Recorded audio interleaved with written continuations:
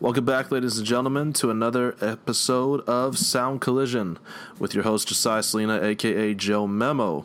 All right, today's going to be a day dedicated to the drummers, even though I'm not sure if we have any solo drum pieces on the set today. I'm going to introduce to you two of my favorite drummers on the planet. Number one being Sheldon Yoko, all the way from South Africa. He has been a rising, I don't want to say underground because I find underground kind of insulting. He's been a rising star from the time I've known him since he was a kid. At that time, he was had a big ambition for skateboarding, but then again, kind of forced into drumming at school and at church, and then he kind of fell into that line of thinking as he grew older. So he decided to master one thing instead of being a jack of all trades, master of none. Basically, which is the way to go for you kids out there who want to, do something successful with your life. In the meantime, that's going to be also introduced to my other favorite drummer who comes from a band by the name of Falling Up. His name is Joshua Schroy. So we're going to be doing his band up against Linkin Park today. But before we get into things, I gotta get y'all reintroduced to Sheldon Yoko. As I was saying, Sheldon Yoko, I met him back in the day at Durban, South Africa. We used to go to the same school together. A very, very cool kid. I remember one time I failed him big time by trying to get him to be a star in my skateboard video, and it didn't really work out as planned. I still remember him as probably the only successful skater in the video to successfully nail, I think he was attempting a switch 360 flip, and then I think he was trying to do a hard flip to fakie on that little incline by this gate in front of somebody's parking lot, and then he had this rise up kind of kicker in his back lot, and it was pretty cool. And then we did an interview while sitting on the rail box, but it was really cool. And haven't talked or seen him in years. I did see him briefly when his grandfather passed away on the stage when we were in South Africa at the time, but I don't think he saw me. I think he became too popular, so I need to get a backstage pass. Enough talk. Let's get into Sheldon Yoko. Mr. Yoko, how are you doing today? How's it going? Cool to finally hear your voice, man. It's been a while. It's a long story, so I'll try to give you the shortened version. But I guess my dad was really into drums when he was younger. Well, I say really into it. I mean, he played in his church band, and that's actually how my mom met him. She walked into a hall or something, and he was playing, and she was digging the vibe. So drumming's always been a part of my life in some way. When I was about 3, my parents got me a little kit to mess around on, and it eventually got. I think we gave it away eventually, and then when I was about 9, I think you might remember this. Then I started playing percussion for my school band. I really wanted to get on the kit, but I wasn't good enough yet. And so I eventually had to fill in for a guy that was sick on the drum kit. And I think that was the beginning of it. And I basically didn't stop. My friends and I all started jamming a bit and stuff. And then I just kind of ran with it. They kind of got over it. Yeah, it became, the school band, and then played for my church for a bit. And then obviously things started moving a little bit quicker and started playing for my first, I guess if you want to call it, proper band, we started playing actual gigs and stuff. Yeah, from there it's just been about 1 million bands in between. And then in about 2013 or 2012 I was playing, I started trying to do it professionally and make some money out of it, try to see if I can make a living out of this, playing this instrument. And I ended up playing for about 8 bands in 2012 at the same time. So it was chaos. Trying to keep up with everything. like a couple other gigs happened in between there. I'm really giving you the shortened version, yeah. Yeah, eventually I got asked to fill in for a band called Die Heuwels Fantasties, and they're quite a big Afrikaans band in South Africa. And I did it. Air drummed in my lounge for about a week to learn the songs, and we had one rehearsal for about an hour and a half. Yeah, and then the next day we went and played for 4,000 people, and it went really well. So when their drummer left about 6 months later, I got asked to come back for a bit, and kind of took over the drum throne from there. From that, I also landed the Francois van Coke gig when he started doing his solo album, and we've been doing that for nearly 3 years. 3 years with Heuwels now, and nearly 3 years with Francois. And yeah, it's been absolute chaos, but I'm loving it. In a nutshell, that's the story. Since you brought it up, that's a curious question of mine. How much brushing up have you done on your Afrikaans since I last saw you? No, so I understand Afrikaans much better, but I realized growing up in Durban, it doesn't do any favors in that regard. So, yeah. So I've had to, like when I first started playing for Heuwels, I had no clue what was going on, because I never really needed to speak it with friends or whatever. And now I'm really trying to make an effort to speak it better, but my accent is just so ridiculous when I try to do it. The Durban surfer skater accent doesn't really complement the Afrikaans of Cape Town, but so the pressure's on. I feel you, bro. So anyway, what has been like the pros and cons for you now being a professional drummer from like an indie or hiring standpoint? Like, first of all, how do you get in contact with your bands? How do bands contact you? What would you say has been the best and worst experiences being an independent drummer making income on your own at the moment? It's difficult. I think when I moved to Cape Town, I thought I'd give it a shot here, and I was going to study at a college for 5 years. That was the plan. And when I started, I did the first term, and I was like, I don't think this is really the best move for me, and I wasn't really getting what I thought I would out of the college, so I actually dropped out after the first term. And my parents understood, and they were like, well, obviously you don't want to waste money. They were helping me with the tuition fees and whatever. And so I literally dropped out, and I don't know if you guys don't have Gumtree there, you have Craigslist or whatever. So I basically jumped on Gumtree, and I was like, hey, I'm a session drummer, just called myself a session drummer, and I was like, I'm going to try my best to like build this thing. I try to run everything kind of like a business and take it very seriously from the beginning. Yeah, as it went along, you end up playing a really weird gig for like $100 for somebody. $100 at rands. In dollars, that would be pretty sweet. Yeah, you do like all these basic rehearsals and maybe some really, really chilled sessions and whatever, and slowly you start to spread your name around. And if you're delivering, which I guess I was at the time, you get a call back, or you get recommended or referred onto someone else or whatever, or referred by someone else. Bouncing around a bit and getting into a whole bunch of different bands with different genres and stuff, and that pushed me. In terms of the education, I found a guy called David West, and he broke me down and built me right up again. So I came in there with not like an attitude, but I was like, I'm this rock drummer, I got this thing going on, my long hair, just crashing these ride cymbals. And he was like, that's cool, but let's read like this basic chart and let's start to explore these different styles. And I eventually ended up doing my grade 8 with him through Trinity, and then I did my associate diploma, and then the next year my licentiate diploma, which was like the hardest thing I've had to do on the drum kit.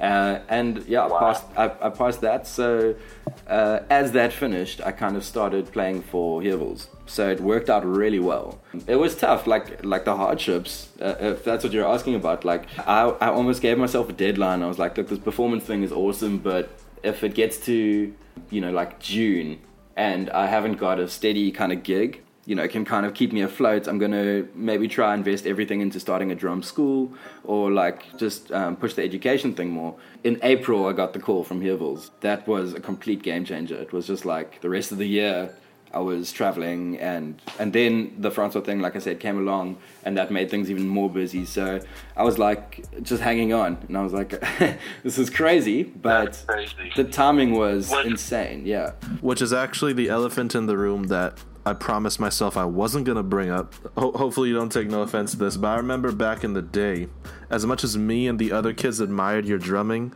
I think it was the gossip in the school, like, why is Sheldon Yoko like the two drummer?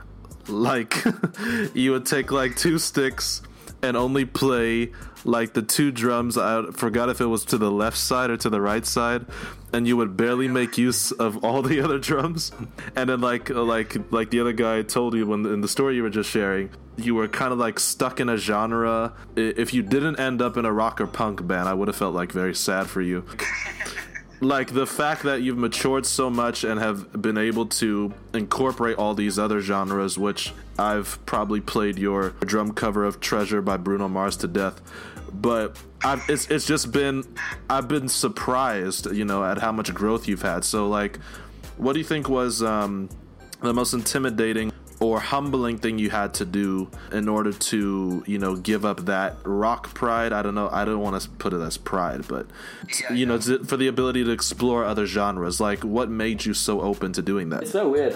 Because now, these days, I get my fair share of rock. We play a rock set every weekend. Not rock set. We play a rock set every weekend, and when I get home I don't often actually listen to rock anymore. It's crazy. I try to chill out. Music for me serves a very different purpose when I'm listening to it at home now, and I have nothing against rock. I've just heard such a lot of it in my life that right now I'm just like kind of in a very different space, and it also affects the way you write a rock song if you're not listening to rock the whole time. Like going to David West for lessons, he kind of expanded my musical vocabulary, and he kind of got me interested in different genres that I wouldn't have usually listened to or been a part of. Like when I was learning some jazz pieces, like I would go to the local jazz club and watch the open mic night every Monday night, like alone. I would just roll in there and go hang out and just try educate myself, because it's like you just got to throw yourself into it, And when I started doing stuff like that and learning how to play softer and have fun playing softer instead of just being this like tub smasher, I started to really enjoy the instrument so much more. And that's where I am now. Like I started having a lot of fun playing these little acoustic gigs when I wasn't necessarily getting the good gigs, if you can say that. Yeah, I guess. Yeah, so I really started to make the most out of playing soft and just enjoying that environment. Deeper understanding of dynamics on stage, and I'm not. I think I'm less of a one trick pony nowadays, but I really try to keep progressing. Not necessarily in a physical manner. Like I really try mentally to understand more about what I'm doing and why I'm doing it, And actually, the thought just came to my mind that if Thrasher magazine was a magazine for drummers, Sheldon Yoko would definitely be on the front page.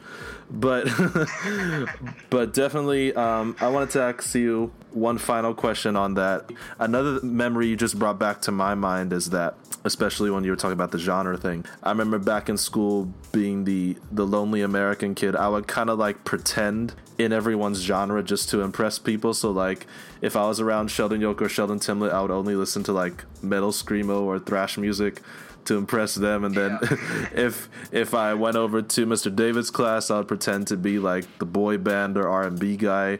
I was unknowingly training myself for the multi-genre person that I'd end up being today. Which I take unashamed, humility or pride in now, but back then it kind of became like a guessing game of trying to impress other people, while now I use it as like a strategy to win the minds and ears of other people by being like a chameleon through different genres. But yeah, and then I always wanted to be like, even though I'm a rapper, I always wanted to be like the guy that you could approach for any genre, not just hip-hop. In light of that, what kind of mark would you like to leave on the world with your drumming skills in the future? And then what do you think is the most important lesson you've learned as an indie and multi-genre drummer now from all the different artists and bands that you've worked with? And then we'll transition. Well, right now I'm trying to figure out like what music means to me and art in general. Like it's definitely a stranger time in my life, because I used to just want to be the best drummer, sit in my room and become the best drummer. And I've realized now that I don't want to be the best drummer. I want to be a great musician and a great artist. Even that is subjective, so it's just something that really brings me satisfaction. And if I can do that and show people that you can have a good time doing it, change the way people think about an instrument like drums. It can be such a noisy instrument, but it can be such a beautiful instrument as well. That's one thing on its own, but how it contributes to the bigger picture, like how that groove that you worked on fits into a song and that gets people's heads bobbing. Like that's what I'm interested in now. I don't really care about playing a million different things with all my limbs. Like, that doesn't make any sense to me. There's not many people that really enjoy that anyway. So I want to be able to connect with people on that level. Things change every year. I kind of go through different phases and stuff, and I'm just really enjoying the ride. And at the end of it, if I can kind of leave a trail of things that kind of define my career along the way, I hope people appreciate it. I would say you deal with a lot of people in this industry. If you want to call it an industry, I mean, you create your own network and you create your own circle. Like, you deal with a lot of people, and I think there's something like, if people run it too much like a business, they can lose out on a lot of personal, like I know my friends in music so well now because we share this thing together, and you have to kind of be a team player. Like, I was never really good at like soccer or any of those things. That's why I got into skating and drumming, because I was like, I can do these things and I can manage it completely on my own. And in this scene, like, you kind of have to be a team player and accommodate everyone and have fun with everyone, and don't be like the wet blanket in the van or whatever. I would just say being a positive energy around people is really important, and the effect that has is, it's crazy. It's crazy to see. And when one guy in the van's feeling down or whatever, everyone feels it, So, yeah, I would say if somebody's coming up and they're checking out this whole thing, I'd say the personal aspect is probably 60% of the job. I actually had this chat with somebody earlier today. It's probably 60% of the job.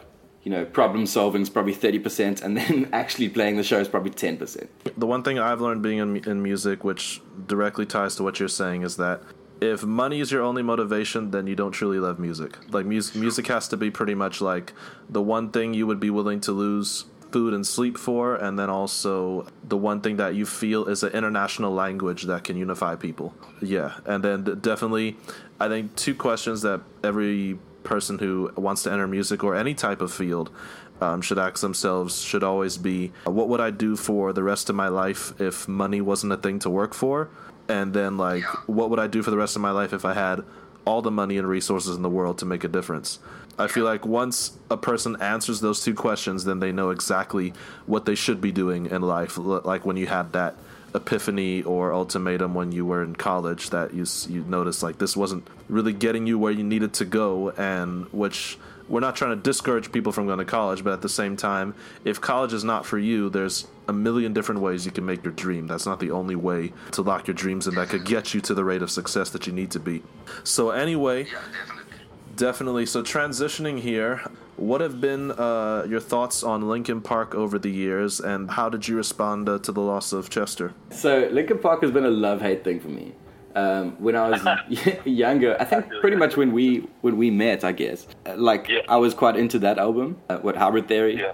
Yeah, so like I listened to that thing like crazy, and I really got into that. But also, I guess slightly more aggressive music at that age was really, in a weird way, kind of appealing to me. You starting to like experience all these different things, and you're growing up, and so it was a little bit of that teen angst, I think, that I was attracted to. But over the years, I don't know, they've definitely had some good tracks. I haven't been a fan of all of them, and they definitely had a bit of a dip in my mind. But they've always put out quality stuff. It's just like, I'm not saying it's bad, it's just like I didn't necessarily love all of it.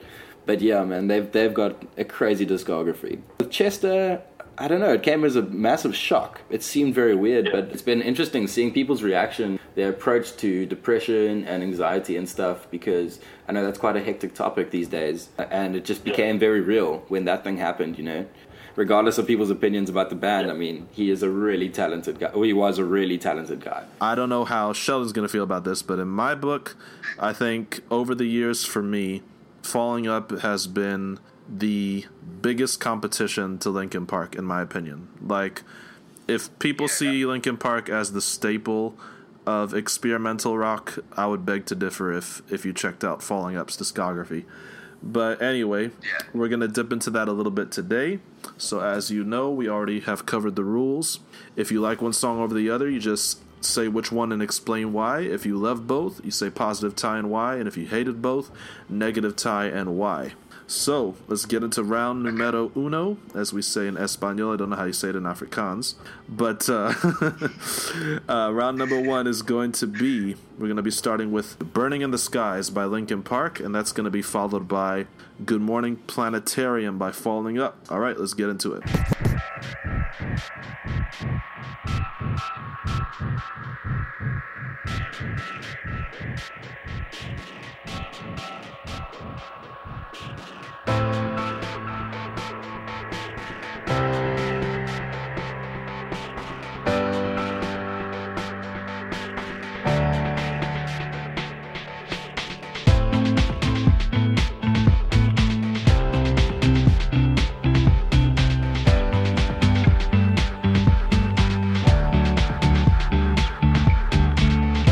use the dead wood to make the fire rise.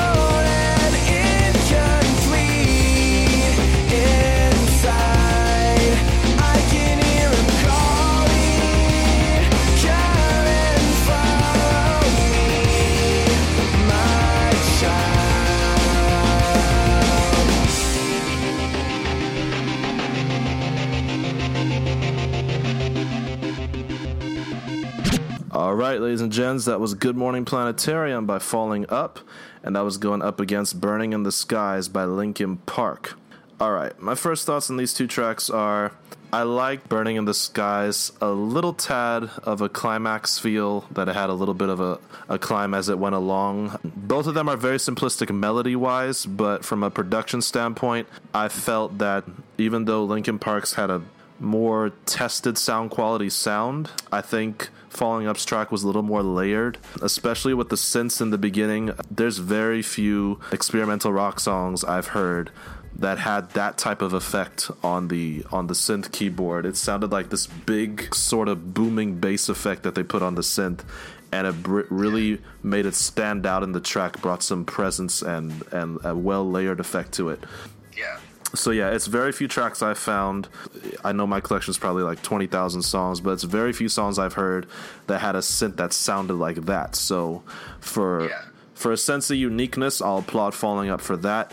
It does hit a sort of safe pop rocky spot when it gets to the chorus and the bridge section, but as an all-around layered experience, I definitely enjoyed it. Burning in the Skies, to be honest, in the moment sounds like a better song overall, but a tad bit forgettable. I felt like the melody was only slightly stronger in Falling Up songs, so in light of that, only by the slightest edge, I'm going to give it to Falling Up. I was actually going to agree with you. I think out of those two, I mean, they were a good two to put up against each other, but I don't know. That Falling Up was quite nostalgic for me. It reminds me of the stuff I used to listen to when I was like 15 and I was really into that vibe. Burning in the Skies obviously has a tad more, I think if you look at budget for production and stuff, you can kind of hear that. Falling Up but was by no means miles behind, you know. Exactly. I was really into that. I think Falling Up takes that one. If we both agree, I think it's a no-brainer. So that's a unanimous Falling Up win, ladies and gentlemen, on round number 1. Let's get straight into it. Round number 2. This is going to be Robot Boy by Linkin Park, and that's going to be followed by Contact Complexus by Falling Up. Here we go.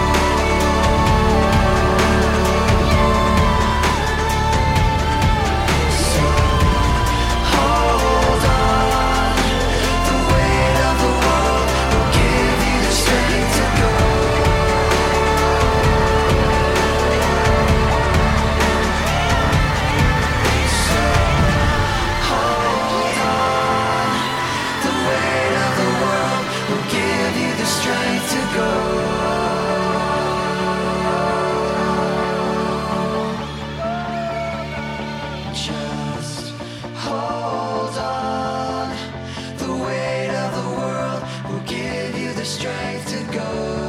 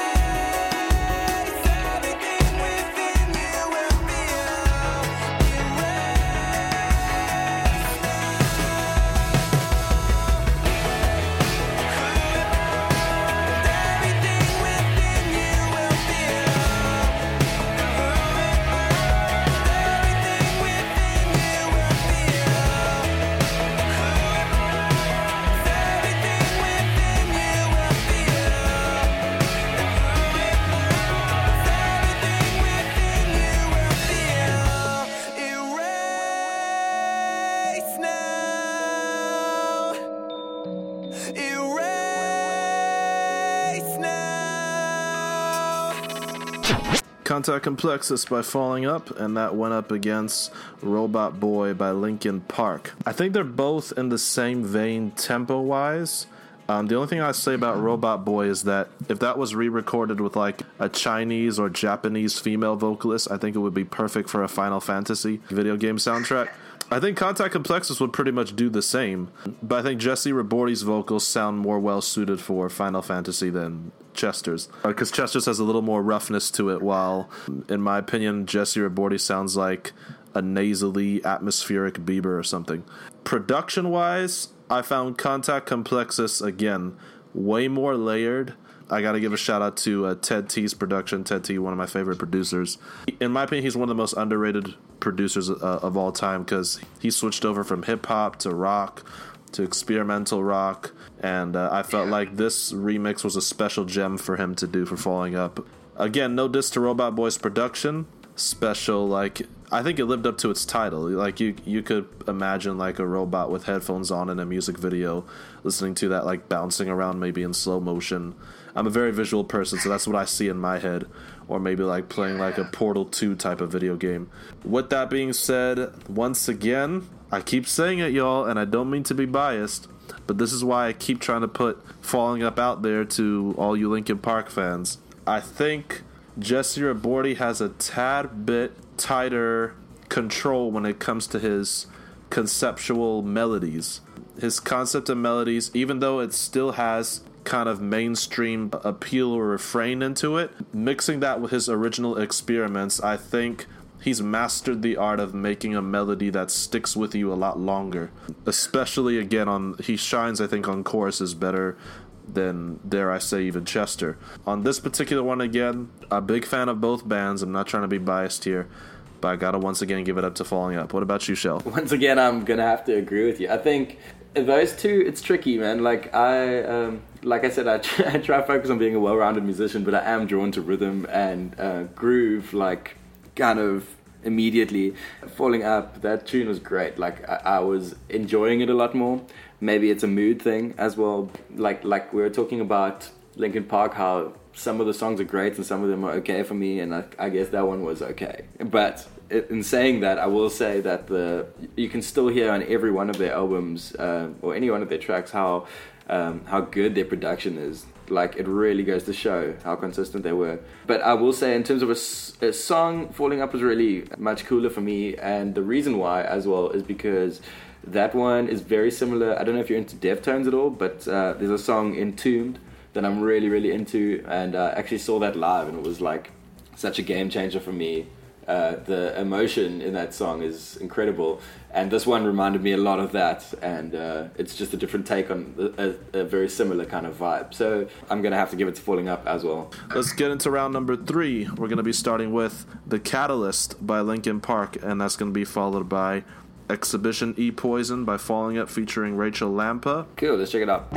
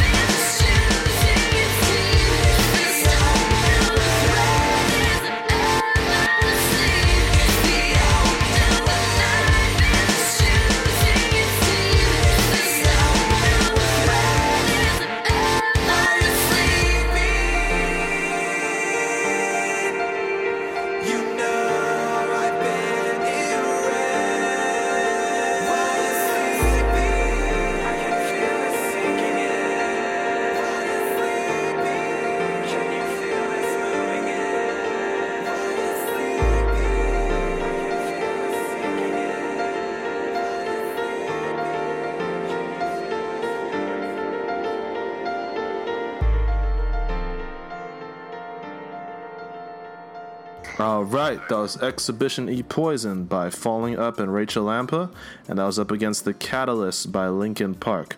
Let's switch things up a bit, and we'll put Shell in the hot seat for starters. This one is the complete opposite for me, where The Catalyst is such a killer track, man. Like, I think it's the production and everything, the whole vibe, the aggression in that track is really cool for me. I will say the groove in Exhibition, the groove in there is really, really cool to me. It is not a bad song at all. But I think this is one where Linkin Park really shines, and this is kind of like more of a signature sound. When I think of Linkin Park, it's more this vibe than the previous tracks. So yeah, without getting too detailed, I think this one's an obvious winner for me. I don't know how you feel, but The Catalyst is definitely the one. I would say the Catalyst has a more monster-sounding effect to it that I think would stand out more in a live setting, even though I think the Catalyst would make the entire band shine, while I think Exhibition E Poison would make Rachel Lampa and the drummer shine. To be unbiased, I think you would rather have a song that makes the entire band shine. And I remember another person I had on the show, his name is MCBC. When he heard the Exhibition E Poison track, he basically said that it sounded like more like a high quality interlude rather than a song in itself.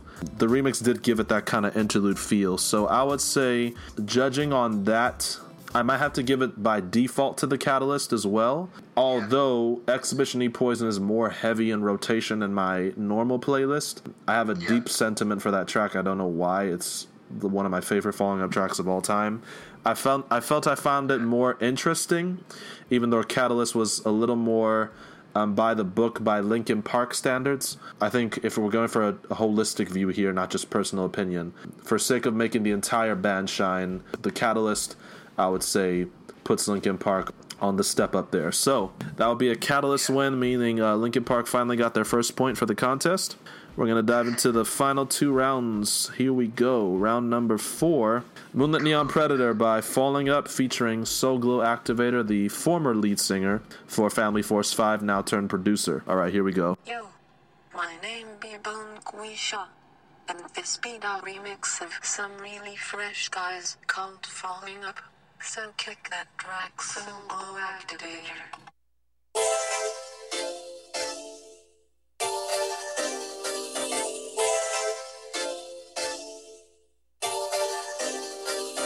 So this is real, the window seal, can I heal? All the secrets are here now. All I've known, my cover's blown, the age is shown. You know that they all fake the hope. Neon lies, the fate of night, the fear of heights. The complex and effects start breaking tide, the bleach so white in early light, and water only from his side. All alone, there's whispers of defense is gone. This is the way, this is the motion. Let go now. This is the breath, this is the ocean. Let go now. This is the way, this is the motion. Let go now. This is the breath, this is the ocean. Let go now. Let go now. And so it's made, the frozen state is from my gaze. The effect is in motion. Strength is gone, my breath is on, the last is drawn. You know that it will soon be gone. Still I wait, it's too late, complicate. And all time is just frozen. I see through was never you and what you said. The hope is where his hand is bled. All alone, there's whispers of defense is gone. All alone, there's whispers of defense is gone. This is the way, this is the motion. Let go now. This is the breath, this is the ocean. Let go now. This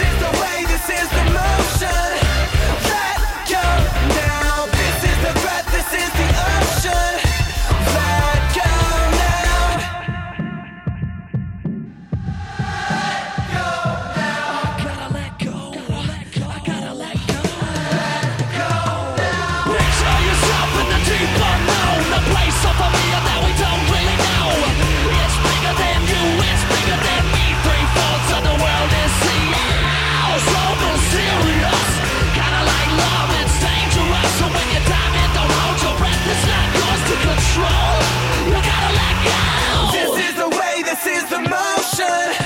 Let go now. This is the breath, this is the ocean. Let go now. This is the way, this is the motion. Let go now. This is the breath, this is the ocean. Let go now. This is the way, this is the motion. This is the breath, this is the ocean. This is the way, this is the motion.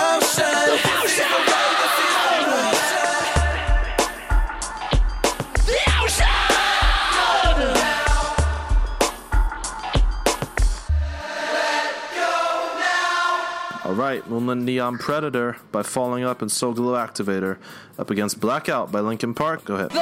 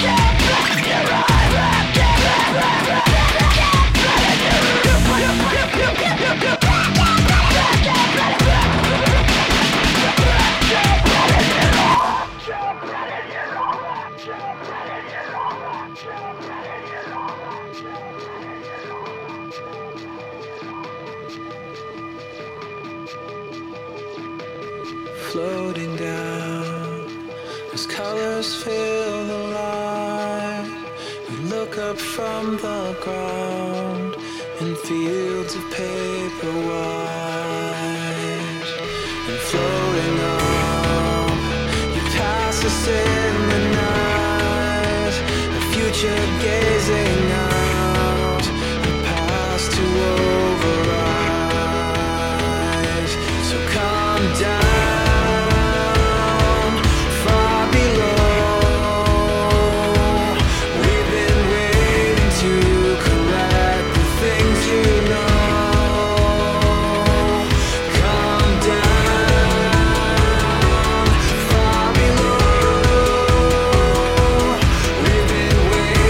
To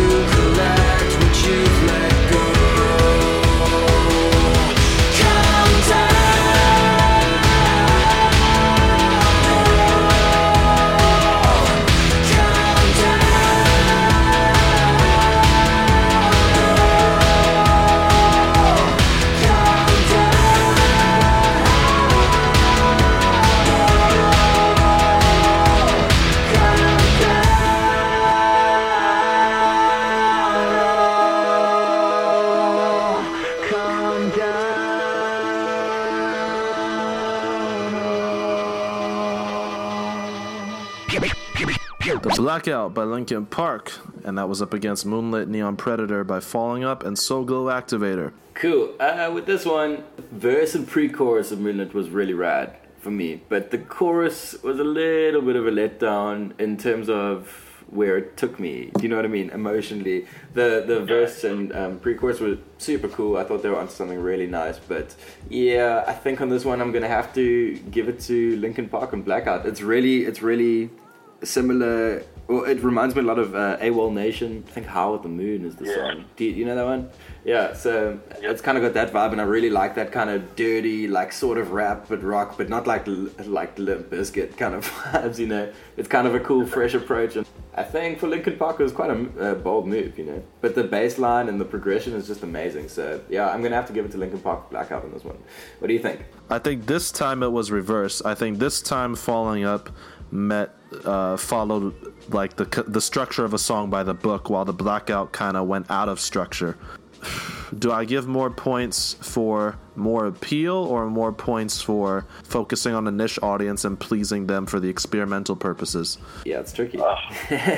I gotta go ahead and give it a positive tie, but what happens is if I give a positive tie, your vote overrules, so that means Linkin Park gets this one, which I always love when this happens. It's a dead-end tie as we get into the final round, so let's see who will be the tiebreaker. And I had to throw this one in for your sake, just so we could get at least one hybrid theory in there. It's gonna be In the End by Linkin Park.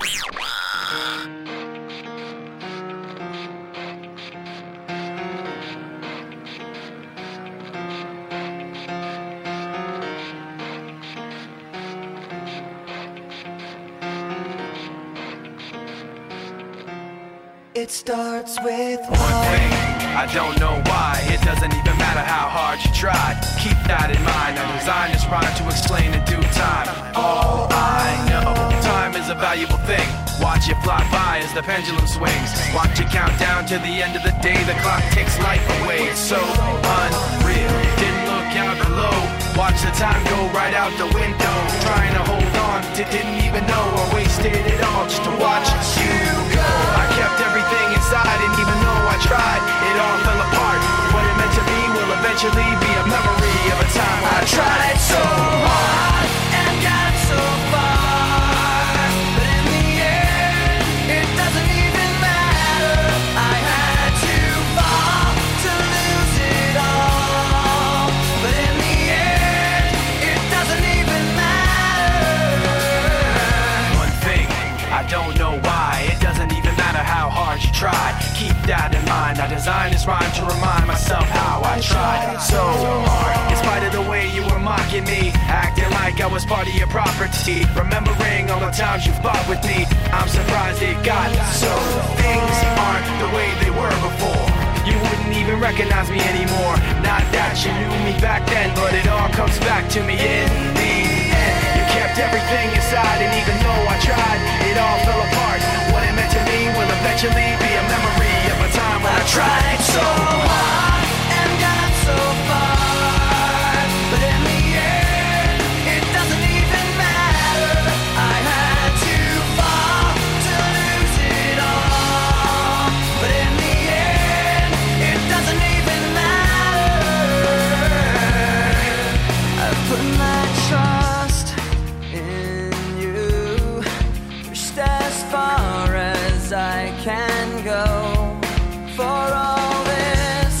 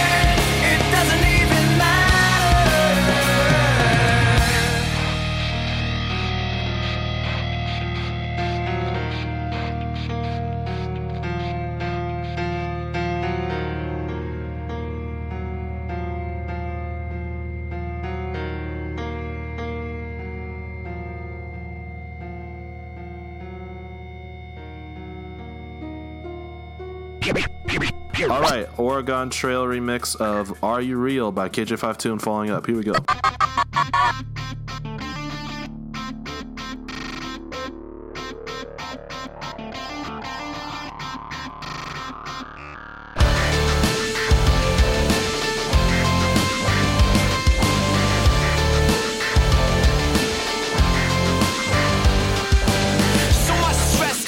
Through my mind now, fell into a mess that I wish that I could climb out. I guess the hottest and nobody will find out the way everyone thinks that everything is fine now. But it ain't fine now. At home, I'm messed up with mom and dad, and at school, all my friends stab me in the back. No one is real anymore. I hate the way they act. There's so many things that I wish I had. It was right at the time when everything changed. Started looking at these things in a different way. Saw my life through God's eyes and it wasn't the same. It was right at the time I called on your name. And then I saw all these lies that was thrown my way. I recognized that I need you and all that day. I cried out and seeked you and that was when you came. Now that I've seen you, I've been through a major change. Believe that it's real cause it's so plain. I finally feel I can make it through anything. It don't matter what they speak now or if they hate. They can't keep me down no more cause it's in your face. Now or never will I be ashamed, cause I'ma stand strong and never been this way. I know that he's real, it's gonna be okay. I hear you speaking in my ear, this is what you say. I know you're real and it's so plain. It's nothing but another galaxy, galaxy. And the answer is everything, everything has reached the plan.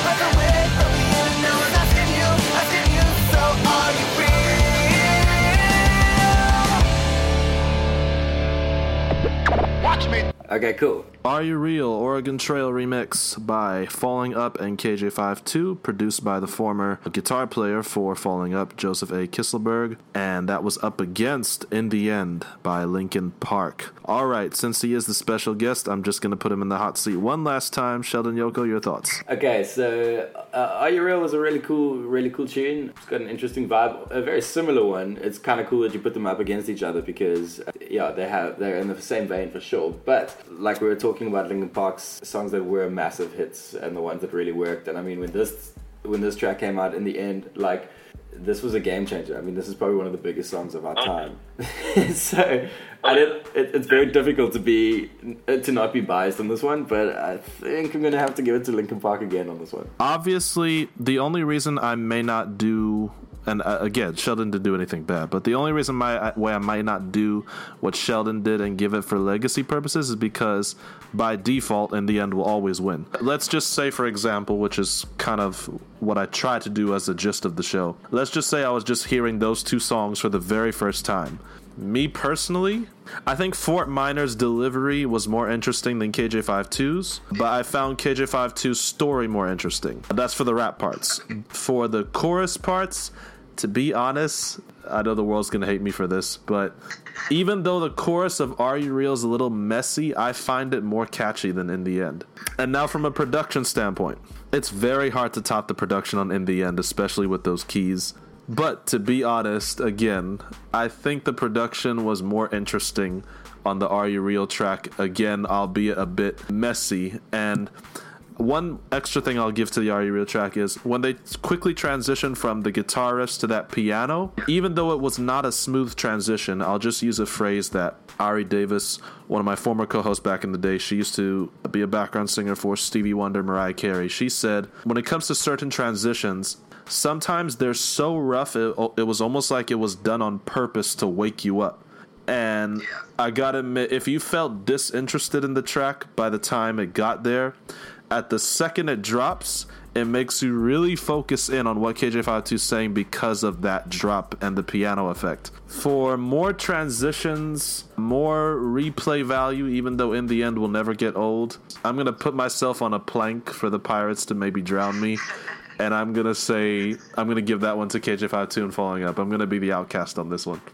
So that means that was our first opposing vote of the entire contest, which means the contest ends at a deadlock tie between Linkin Park and Falling Up. I'm going to ask Sheldon his final thoughts on how he feels about that. Did Falling Up, were they a worthy enough opponent for Linkin Park? All that jazz, and how much fun he had on the show. Yeah, well, I think given this selection, it was very well put together. I mean, this selection kind of, puts them in the same race, even though there are different bands. So I guess I agree with the tie based on the way we scored it and judged it, But we all know how big Linkin Park's influence has been on like music that we listen to now, like how many bands were influenced by them. And Falling Up, although they're a great band, it's weird that they haven't had more like exposure and more success, because they also have some great tunes. So yeah, I'm cool with it. I think that's fair. The last thing I'll leave you with on that is that even I got a shock because, in my opinion, popularity-wise or influence-wise, no one will ever be able, in the experimental rock genre, in my book, to touch what Linkin Park has done. But I remember it was iTunes. This was not like a fan review. This was actually the people who work for Apple. When they did their iTunes review on one of Falling Up's albums, they said this may be the only band that could out Linkin Park. But of course, it would take people actually going through their entire discography to see if that's really true, because you can't just out Linkin Park overnight. You need actual time spent with the band in order to make a crazy decision like that. But because I know both bands so well, I would probably be one of the very few that could actually agree with that statement. On occasion, of course. Anyhow, it's been such a pleasure having Mr. Yoko on the show. I'm just going to give him a moment to give any last-minute shout-outs, and then we will peace out of here. Yeah, well, thanks, first of all, for you having me on the show. It was super cool, and I think it's a really cool thing you got going here. And I wish you all the best, first of all.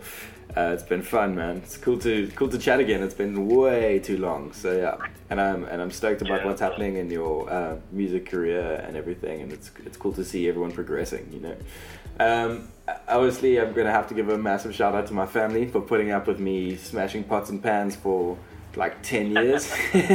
Really, my parents have been so ridiculously supportive. Really, I'm speechless, actually, like how cool they've been about everything. And I mean, friends, there's a lot of people that are involved in everything that's going on at the moment, but they all know who they are. My friends in Thief and Dia Los Fantastis and Francois van Coke and Die Gevaar.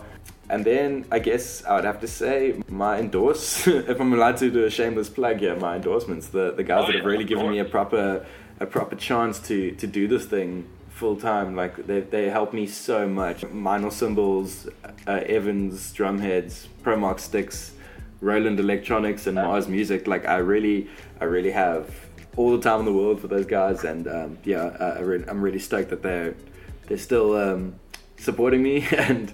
Yeah, like yeah, I have to just say thanks. And yeah, everyone that's supporting me online and stuff, like it's crazy. It's crazy to see how things have developed, and I hope you're enjoying the ride as much as I am, because it's a lot of fun. Oh, yeah. And yeah, that's it. Keep Mr. Yoko in your prayers if he ever picks up a skateboard again, that he'll nail that fakey 360 flip he was trying 12 years ago. Also, I'd just like to give a special shout out to him for being such a awesome guy, taking the time out of his extra busy schedule to make this happen. So we're gonna give out a piece to Mr. Yoko. Please end the show with all the social plugs where people can follow you and your drumming career. Peace out, take care, thanks for listening, you guys. Cool. So Instagram is just at Sheldon Yoko, same on Twitter. I have a page on Facebook, Sheldon Yoko Drummer, and I'm about to launch yokoclothing.co.za, and yeah, that's going to be something I'm kind of separating from my own name. Even though it is my name, it's going to be a completely independent business, so I'm really excited about that. Thanks, man. Thanks for having me. So stoked, bro. Cheers, Oak. I'm trying to get my South African English lingo there. Shout out to Sheldon Timlett on these next two tracks. Under Oath with Reinventing Your Exit and It's Dangerous Business Walking Out Your Front Door. Take care, you guys. It's been real. It's been fun. All right, Shell. That's about it. Thanks, dude. Let me just stop this recording before anything happens. Watch me. Yeah.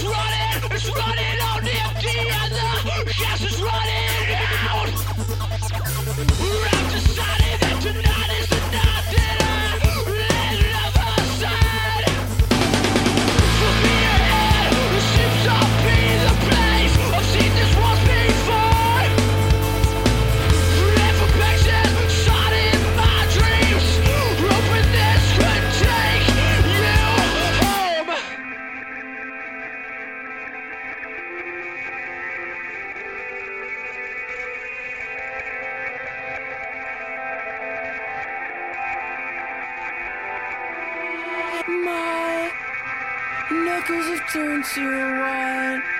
There's no turning back tonight. Kiss me one last time.